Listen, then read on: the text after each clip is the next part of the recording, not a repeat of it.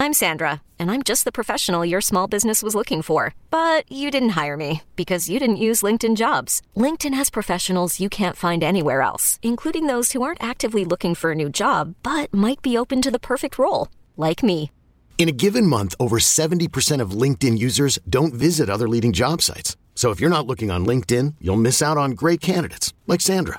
Start hiring professionals like a professional. Post your free job on linkedin.com/recommend today. Knowing how to speak and understand a new language can be an invaluable tool when traveling, meeting new friends, or just even to master a new skill. But it's not always simple when you're bogged down by textbooks and structured classes. That's why so many people trust Rosetta Stone. Rosetta Stone is the most trusted language learning program, available on desktop or as an app. It truly immerses you in the language you want to learn, like Spanish, French, Italian, Chinese, and more. You won't just be studying English translations. The Rosetta Stone intuitive process helps you pick up a language naturally, first with words, then phrases, then sentences. Don't put off learning that language. There's no better time than right now to get started. For a very limited time, listeners can get Rosetta Stone's lifetime membership for 50% off. Visit rosettastone.com/rs10. That's 50% off unlimited access to 25 language courses for the rest of your life. Redeem your 50% off at rosettastone.com/rs10 today.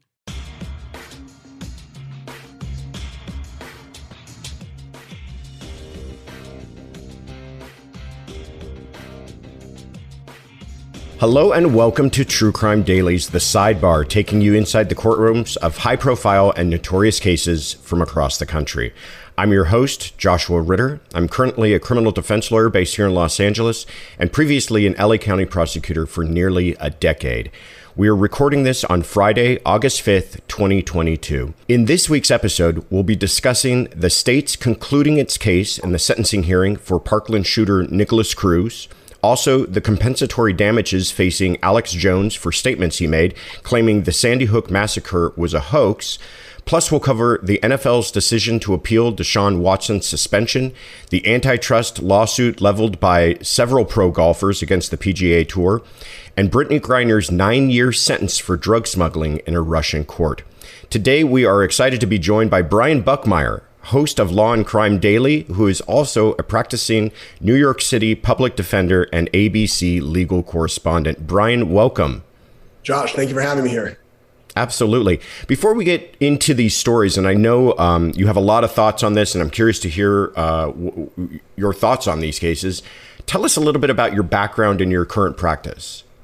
Yeah, so as you said, I'm a host at Law and Crime Network. I actually have a nationally syndicated show called Law and Crime Daily. And so we have a daily show Monday to Friday where we're doing a lot like what you're doing, where we have these discussions where we bring on experts, former police, detectives, SWAT, practicing attorneys. So we can really dive deep into some of these hard-hitting stories that we see in the true crime world. And as you said, I'm also a practicing public defender in New York City. My practice goes anywhere from driving with a suspended license to homicides. I kind of specialize in use of force and possession cases. A lot of self-defense is what I typically dive into.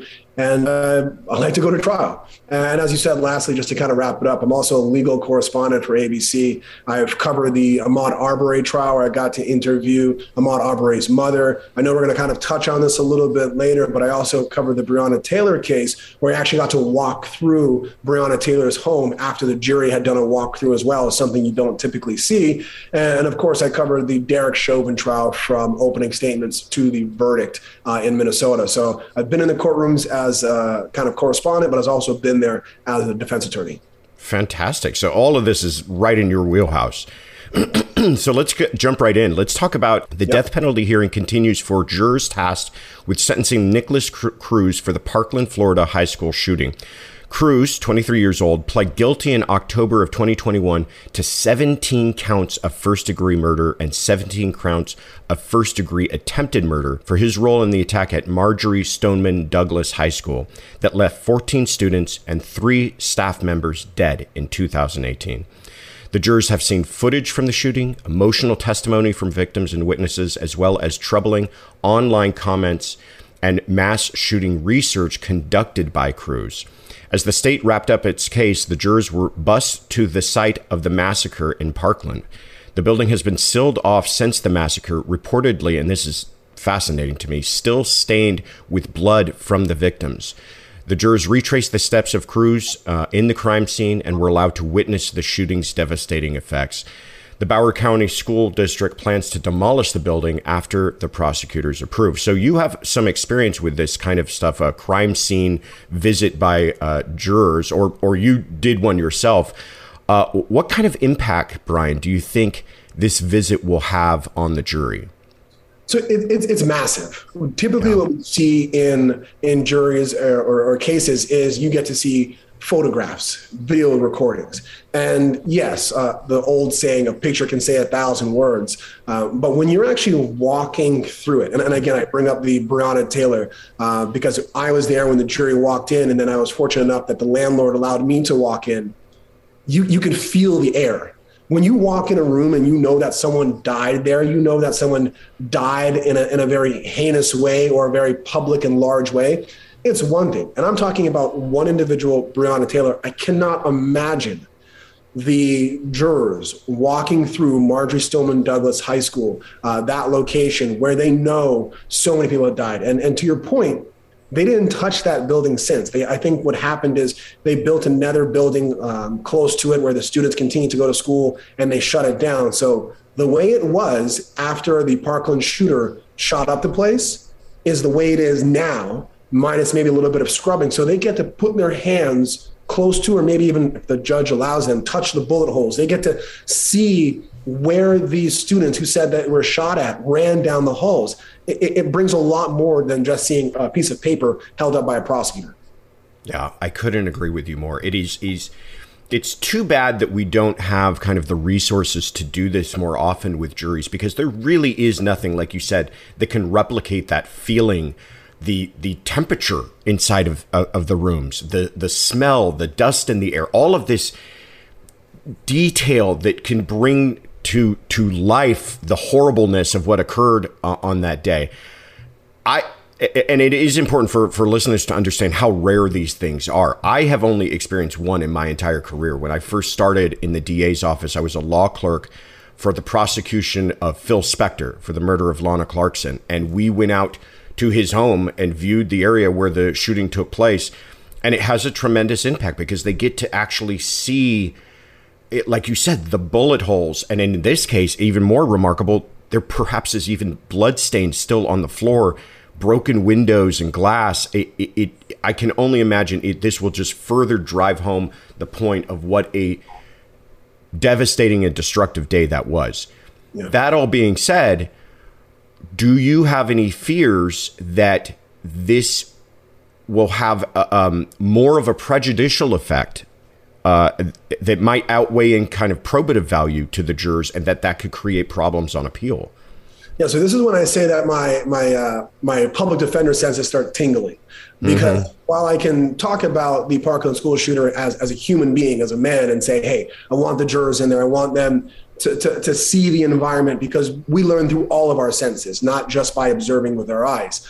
But as a public defender and someone who wants to see finality in this case, I have to ask the question of relevance. And that's the question that every judge is tasked with. What's the relevance of allowing the jury to walk through this scene? And that's where you get the question of more probative than prejudicial. Anything that is presented to the jury must have the utmost and the highest probative value. What are they going to learn from this? What are they going to take away from this and not be prejudiced? And when we talk about walking through the school, emotions will flare. It's going to happen. We're humans, regardless of what instructions the judge gives you.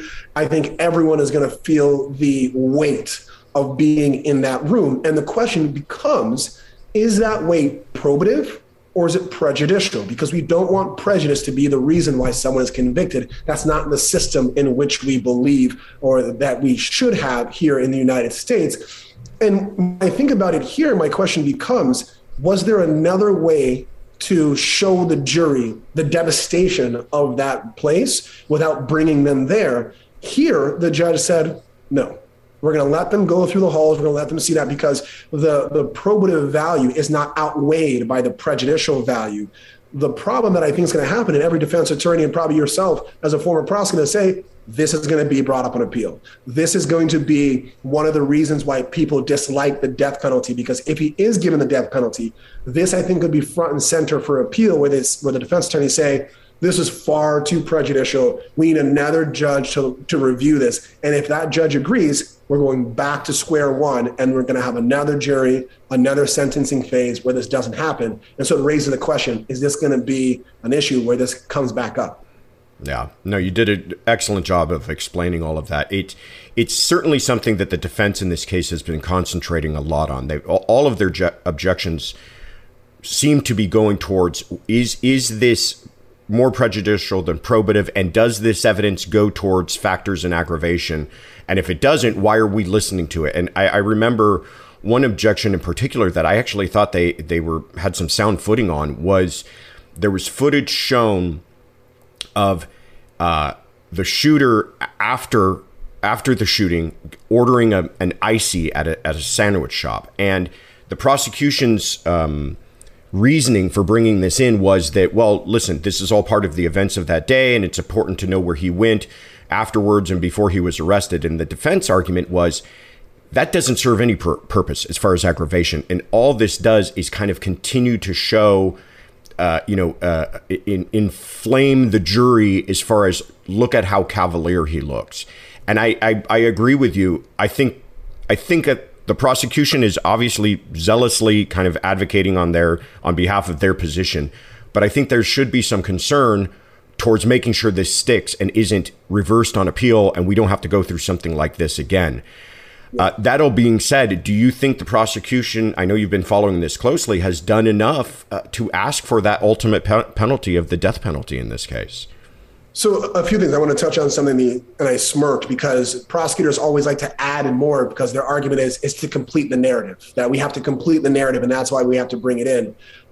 But to answer your question, I think the argument for the death penalty, while I am not a major supporter of it because there are so many flaws, I think at this point it's academic. I think the prosecution has checked off every box.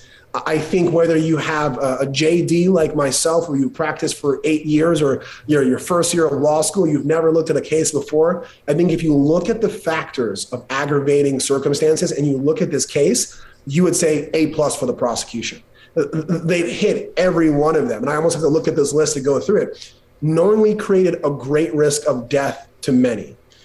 Cold, calculated, and premeditated without moral or legal justification, especially heinous and atrocious and cruel. Those are just some of them. But as I said, that's an academic conversation because we see it played out when the Parkland school shooter, and I don't refer to him by his name because he said that he wanted, through the evidence that we've seen so far, he wanted to be known as the mass shooter of 2018.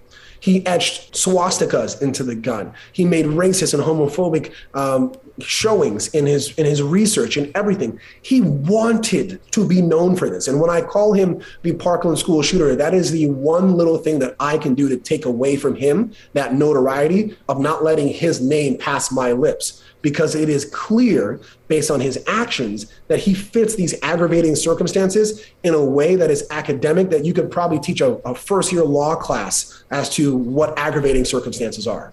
Yeah. It's clearly, putting aside the politics of the death penalty, if you agree with it or not, if it is a law that's on the books, this is clearly the type of case that would fall into that category. I agree with you. So it's going to be interesting to see what the defense does beginning their case. They've even withheld their opening statement, so we'll soon find out how they expect to present this to the jury to try to unwind or add some perspective to what we've heard over the past few weeks, that it's just devastating testimony and evidence that has been presented. So we'll keep an eye on this case. Let's turn now to Alex Jones. Jurors have awarded Sandy Hook victims $4.1 million after Alex Jones claimed the shooting was a hoax. This is out of Austin, Texas. Alex Jones was ordered to pay more than $4 million in compensatory damages to the parents of a 6-year-old killed in the Sandy Hook elementary school shooting, after claims made by the InfoWars host that the shooting was a hoax. The 2012 Newtown, Connecticut shooting left 20 children and 6 teachers dead. Jones' media company, Free Speech Systems, which owns InfoWars, filed for bankruptcy, and Jones stated any award above $2 million would, quote unquote, sink us. Jones saw the lawsuit as an attack on his First Amendment rights, but was forced to concede publicly during the trial that the attack was 100% real, expressing remorse for lying about it. The parents sought $150 million in compensation for the alleged defamation and intentional infliction of emotional distress. Jurors will now hear further information about Jones's finances and will decide how much Jones will pay in punitive damages to the parents of Jesse Lewis, another child killed in the shooting. So just off the bat, Brian, what are your thoughts on this verdict? Were you surprised by the amount? Too high, too low? I actually thought, so let me go back a little. When we talk about compensatory damages, there's also, you got to remember the potential for punitive damages. So we're not quite there yet as to how much he's going to owe altogether. So as I think just a compensatory, I thought, okay, it makes sense, because what you often see is a compensatory is oftentimes a real world calculation of damages. And so the jury is looking at both the current and past harm of these two parents. I know they have different last names, Mr. Heslin and Miss Lewis, because I don't think they're together anymore. And so they're looking at the different damages just from calculation. How much were you harmed, whatever it may be. But punitive damages, that can be anything, because that's about punishing. And so the compensatory damages seem small to me, but I would not be surprised that it's made up into punitive damages because of, really, for lack of a better term, just the arrogance and the bravado that came with this case with Alex Jones when he came in, and even when he took the stand. I can see the compensatory damages being as small as they are now, but the punitive damages really sticking it to him. And that's when we look at the entire damages as a whole and say, all right, that makes sense. Yeah, I completely agree with you. Everybody, it seems like most people's reaction to this is, oh, it's not that much money. My reaction was kind of the same as yours. Actually, it is, when you consider, like you said, this is just really kind of out of pocket loss that they've suffered from the antics that he's put on, from his testimony. We're going to talk a little bit about something pretty surprising that took place in his testimony. But from all of that, I don't think he's made any fans with these jurors. And if punitive damages is about sending a message, I agree with you. I think we could see really huge numbers in this phase of the trial. But I want to talk about something that took place. During his cross-examination, the plaintiff's attorney revealed that they had access to his entire phone and that there were text messages in there regarding Sandy Hook. And this became important because he had said that he had searched his phone and didn't find any text messages. Now, the actual cross-examination, the point that was being made is not all that thrilling, because it's like, you said you looked, well, we found them. I guess you didn't look, or you didn't look that hard. Putting that aside, it was an incredible moment for kind of the theatrics of the trial. And I thought the plaintiff's attorney did a wonderful job of playing all of that up. He was, do you understand what perjury is? Do you understand your Fifth Amendment rights? And making this sound like this was this horrible thing that he had committed here. But the point I wanted to ask you about is, what kind of trouble could his attorneys, Jones's attorneys, be in for, one, this inadvertent disclosure of all of this information, and then two, the way that they didn't seem to try to address it with the court beforehand. They didn't put up any objections about privilege beforehand. And it seems as though they didn't even inform their client for about 12 days because he seemed blindsided by the whole thing. Can you give us your thoughts on that? Yeah. So the thing is, when it comes with lawyers, whether for better or for worse, you've really got to mess up to have any kind of serious repercussions.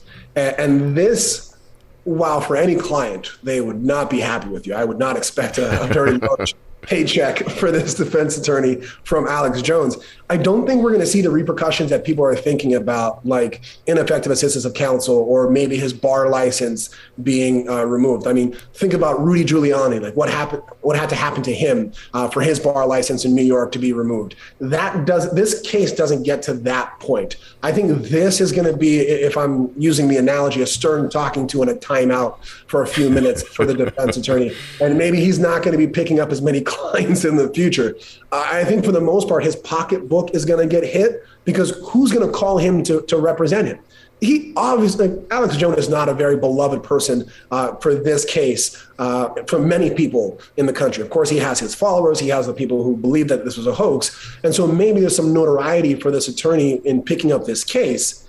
In this move of him messing up this much, I think that notoriety that he was hoping to get in representing Alex Jones to then further his career is kaput. Because this is, for lack of a better term, Bush League. Like, you don't do this. Yeah. Talking about conspiracy theory, I'm going to go one step further, and I'm fully saying that this is me just kind of getting into the weeds. But with Alex Jones, with this type of a character, he's a ringleader, right? He's a circus master. There was a part of me that almost wondered if this was manufactured. If they created this blunder, knowing that the plaintiff's attorney would hop on it, so that they could bring this Hail Mary of a mistrial argument that was thrown out by the judge.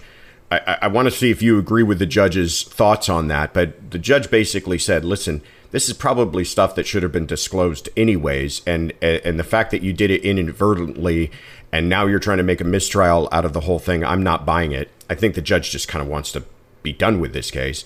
But I almost wonder, was this all just part of their game plan? And I don't expect you to comment on that, but I do want to hear your thoughts on the mistrial ruling by the judge. I think the judge was absolutely right. And this is why I say that. We got to remember where we are and why we're here. This is like a sentencing phase. We're not asking the question of guilt or innocence anymore. And the reason why we're not asking that question is because Alex Jones defaulted by not abiding by discovery rules. And so, to your point, this may have been litigated and probably should have been turned over for the exact reason why this attorney was able to impeach him. You got to be able to have the information by which you're going to cross-examine, especially the defendants. So you can say, hey, do you have this in your phone? Did you have communications about Sandy Hook? Did you know that this was a hoax? Did you not? That information should have been turned over. It probably would have. I can't, as I sit here now, think of an argument as to why it wouldn't have been turned over. And the only reason why it wasn't turned over is because of Alex Jones. That's why he got the default judgment. That's why we're here only asking the question of how much money he's going to give and not guilt or innocence. And so if this does get appealed, I don't know if this lawyer is going to send the wrong motion to the wrong judge. I don't know how his emails work. I think there's a strong argument for what's called harmless error, that they're going to say, this is harmless error. This is not something to overturn. And we're just going to push on forward, because if this was done the right way, we would have, the other side would have had these text messages anyways. I completely agree. And like I said at the beginning of speaking about this topic, end of the day, the fact that the real thing he was caught up on was, did you search your phone for text messages? Yes, I did. I didn't find anything. Well, we found some. And so I agree with you. That's probably harmless error. That's not going to completely turn the ship in this case, which was already going downhill for him anyway. So we will keep watching to see how things turn out for him in punitives, because I think we could see some big numbers. Let's talk about briefly some other stories making the news. First of all, the NFL is going to appeal Deshaun Watson's 6-game suspension. Judge Sue Robinson handed Deshaun a 6-game suspension for his violation of league policies on Monday, August 1st. She noted that Watson's, quote, pattern of behavior was egregious, but she said the behavior was non-violent sexual conduct, which led to her decision to suspend Watson for 6 games. Watson was not given any additional fines. The NFL, however, argued that Watson should be suspended for the entirety of the 2022-23 season. NFL Commissioner Roger Goodell designated New Jersey attorney Peter Harvey to hear the NFL's appeal of Deshaun Watson's 6-game suspension for violating the league's personal conduct policy for reported unwanted sexual advances during massage sessions. Watson was not criminally indicted on any of these charges. I know you've been following this, Brian. Tell us, first of all, were you surprised by the 6-game suspension? Do you support the NFL trying to go after him for an entire season? Where do you land on all of this? So let me say this. So I'm of Caribbean descent. I'm born in Canada. So my sport is the other football, soccer. But my wife is a major football fan. She's a cheesehead. And so oftentimes we talk about this and she doesn't like what I say because I can kind of see both sides. Okay. This is a sexual assault case, right? Horrible. Don't get me wrong. 24 complainants or victims, however you want to use the word, horrible. I'm not mitigating it in any way, shape, or form. But if you talk to someone like you or I, who have probably seen some really horrible rape cases of children, of violent rapes, where you see bloodied and badgered and stuff like that. If we're talking about the scale of sexual assault, this is on the low end. I'm not trying to mitigate. I'm not trying to say it's not bad. I'm just saying you and I have been doing this for almost about 10 years. If we look at all the rapes and sexual assaults we've seen, scale of 1 to 10, this is probably a solid 2 or 3. Right. However, it's Deshaun Watson. It's the NFL. They look the other way. I think when the judge looked at this as a seasoned judge, someone who has seen many rapes, many sexual assaults, and said, if the NFL is asking for a year suspension and that's what they're asking for, I'm looking at the allegations that were not indicted. There's no probable cause. No one testified in a grand jury. No criminal charges have been brought up. And the only thing that I think really is strongly in the favor of a higher suspension is the sheer volume and the consistency of the allegations. And so when I put all that together, I didn't think that a year suspension was going to happen. 6 games I thought was pretty low. I thought we would have been talking about half a season. I thought we'd been talking about somewhere around there. And so that's what I was a little surprised at, but I knew this was not going to be a year. To your second point, I'm not surprised about the NFL wanting to appeal this. Not because the NFL cares, and this is me putting on the tinfoil hat and not really knowing. If you tell me that the NFL... Jump right in. Join me. If you want to tell me that the NFL cares about women and sexual harassment claims, then I've got a mountain apartment in Manhattan, New York that I would love to sell you. I don't think that they care in the way that everyone else does because of the history that I've seen of sexual assault and domestic violence within the NFL. But I think this was the time that they needed to stand tall and say, we are going to speak on behalf of these 24 women initially. So I think because of the persona and the view, they had to appeal.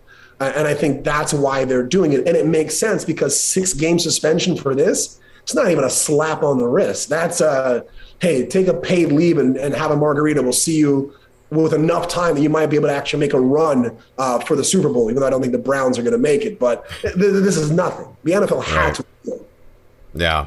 Yeah, that's such an interesting take on this. As you were speaking, I was thinking, if any other profession, someone had been accused by 20 plus women of sexual assault, they'd lose their job. I mean, I don't even think it would be a question. But you're right. The NFL wants to keep the talent, yet they want to look like they're seriously addressing this. So it is not shocking that they say an entire season, because we're taking this whole thing seriously. And then as you were talking too, what an arbitrary number 6 games is. Like you said, that's not even half a season. It absolutely, some guys miss 6 games for injury and they come back and make it to the playoffs. So it is so bizarre the way this is all played out. And we'll see if the NFL gets their wishes. I think what they want to do is, like you said, look like they're being tough and then still have this talent come back to the NFL, albeit playing for the Browns, in a year from now. Let's keep it in the world of sports and turn to another story that I'm really finding fascinating. Phil Mickelson is among 10 other live golfers. This is a new golf league, filing an antitrust lawsuit against the PGA Tour, and they filed out of San Francisco, California. The 11 golfers filed an antitrust lawsuit versus the PGA Tour Wednesday, August 3rd. 3 of the golfers are also seeking a temporary restraining order that would allow them to play in the PGA Tour's FedEx Cup playoffs, which are going to begin next week. Live Golf has been enticing players to join the Saudi Arabian-backed golf league with massive prize fees, large appearance fees, and guaranteed contracts. We heard this recently. Tiger Woods reportedly turned down an offer in the neighborhood of $700 to $800 million to join Live Golf. The PGA has suspended at least 17 players playing in Live Golf. PGA Tour bylaws prohibit members from appearing in other events without permission of the commissioner. Brian, what are your thoughts? Is this a valid antitrust issue? On its face, yes. There are some arguments that need to be made. But yes, when we talk about antitrust, I would say throw out that word and we just talk about anti-competition.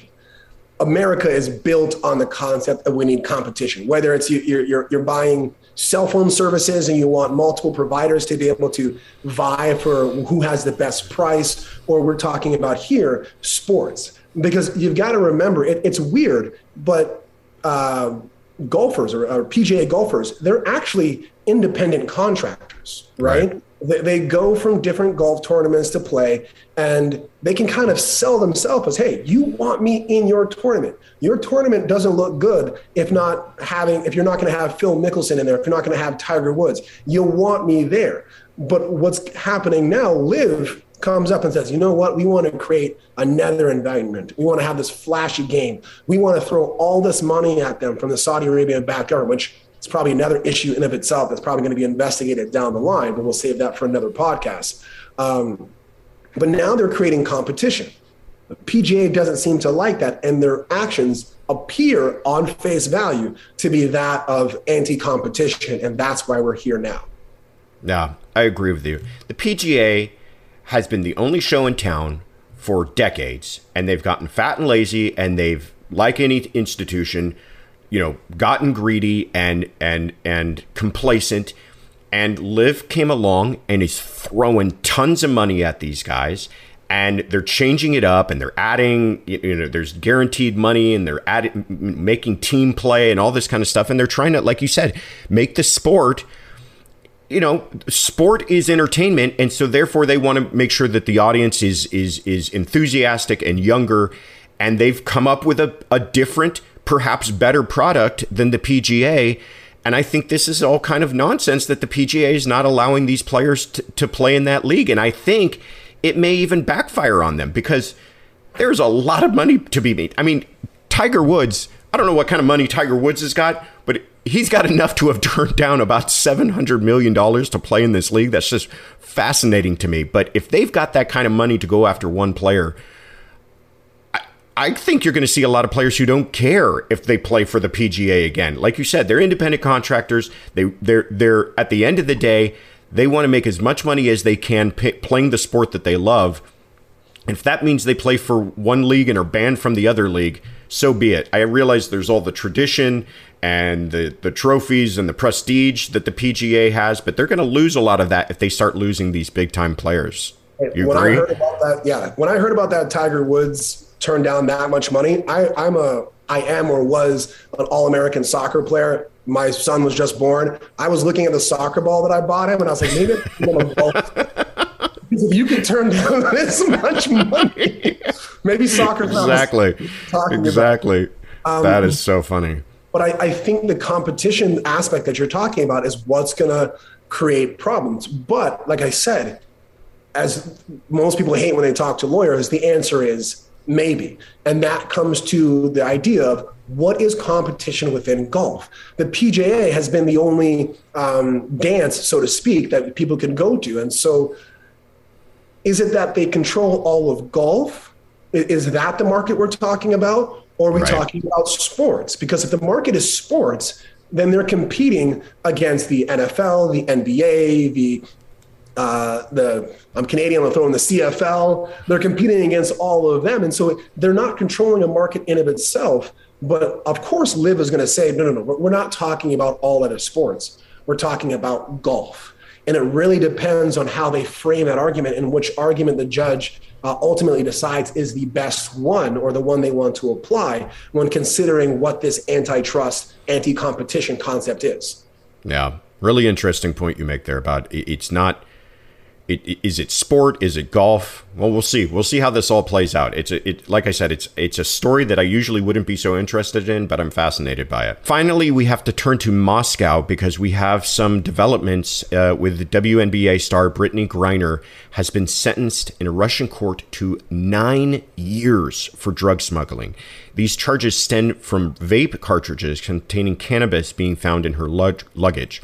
Griner, who has been detained since February, pled guilty to bringing the cartridges containing less than 1 gram of cannabis oil into the country.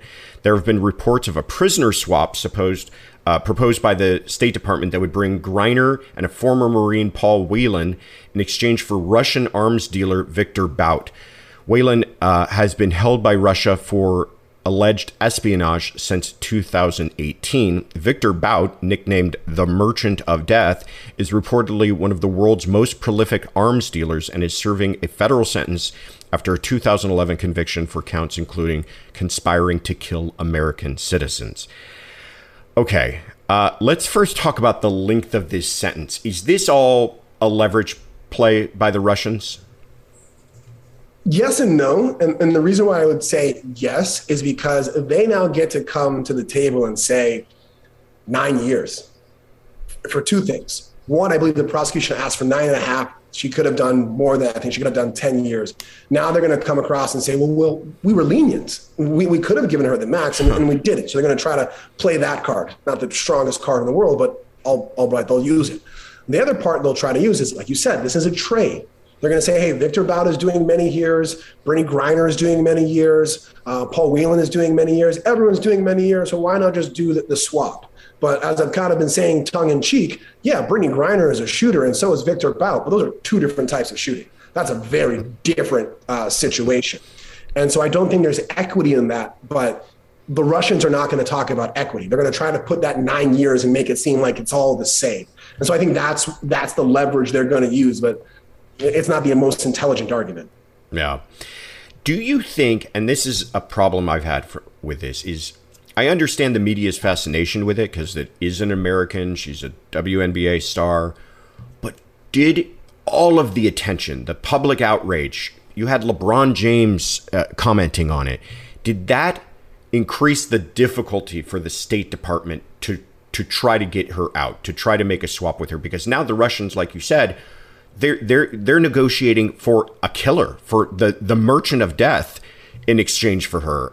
You gotta just objectively see this as kind of a lopsided trade. Do you think that all the kind of media and public attention worked against her best interests in this case? I'm going back and forth on that, and I'm gonna have to say yes. And the reason why I say yes is because I think, and I'm not a big Putin fan, I dislike him for so many reasons, but he's playing chess while I think the Biden administration is trying to figure out which one is the horsey and which one is the bishop. And I think for Putin, what he's doing is he's saying, one, it's 2022. And in 3 months is a midterm election. Yeah. The Biden administration ran on pro-women, pro-LGBTQ. We've got Brittney Griner, who fits both of those categories and is a prominent athlete. Putin knows what he's doing.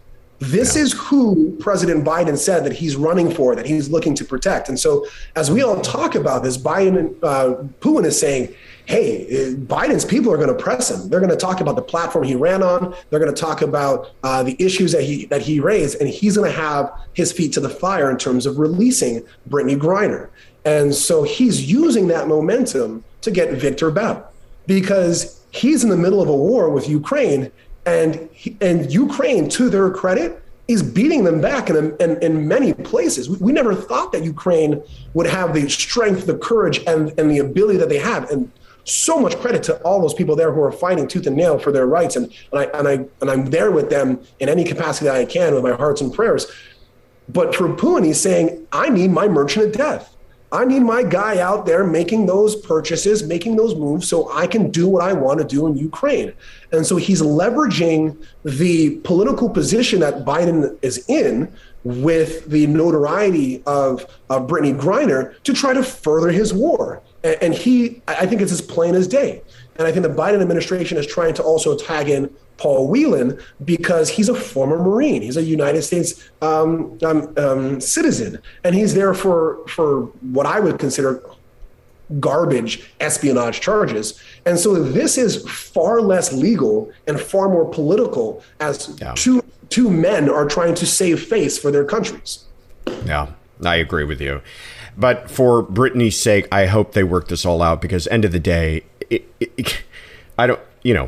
9 years for the small amount of cannabis that she had. I realize every country's got the right to make the laws that they do, but it's unfortunate because I feel like if she wasn't this political pawn, Yeah. And she was just Joe Citizen. You never would have seen anything like this. So we hope it works out for her. And I agree with you on that as well. And I think she's being used as a pawn. I think that's the travesty in this case. Yeah. Brittney Griner and Paul Whelan are being used as pawns for something that they have no connection with. And they're the ones that are being harmed the greatest while these two countries are battling this out. Yeah, it's really sad. Brian, thank you so much for coming on this week. Where can people find out more about you? You can go to the Law and Crime Network website. I'm there on Law and Crime Daily. As I said, I am the host. You can also follow me on social media. I'm on Instagram and Twitter, the Buck, BUCKESQ, like the Buckmeyer attorney. I'm always posting there, putting up notes. You may not see me on Law and Crime Daily for a few weeks because, like I said, my son was just born. He's a first for my wife and I, so I'm going to be gone for about a few weeks, but I will be back. You'll see me in the courtrooms giving live updates for major trials throughout the country. Fantastic. And congratulations again on the new wonderful addition to your family. And I'm your host, Josh Ritter. You can find me on Instagram and Twitter at Joshua Ritter ESQ. And you can find our Sidebar episodes wherever you get your podcasts. And we want to hear from you. If you've got questions or comments you'd like us to address, tweet us your questions with the hashtag TCD Sidebar. And thank you for joining us at the True Crime Daily Sidebar.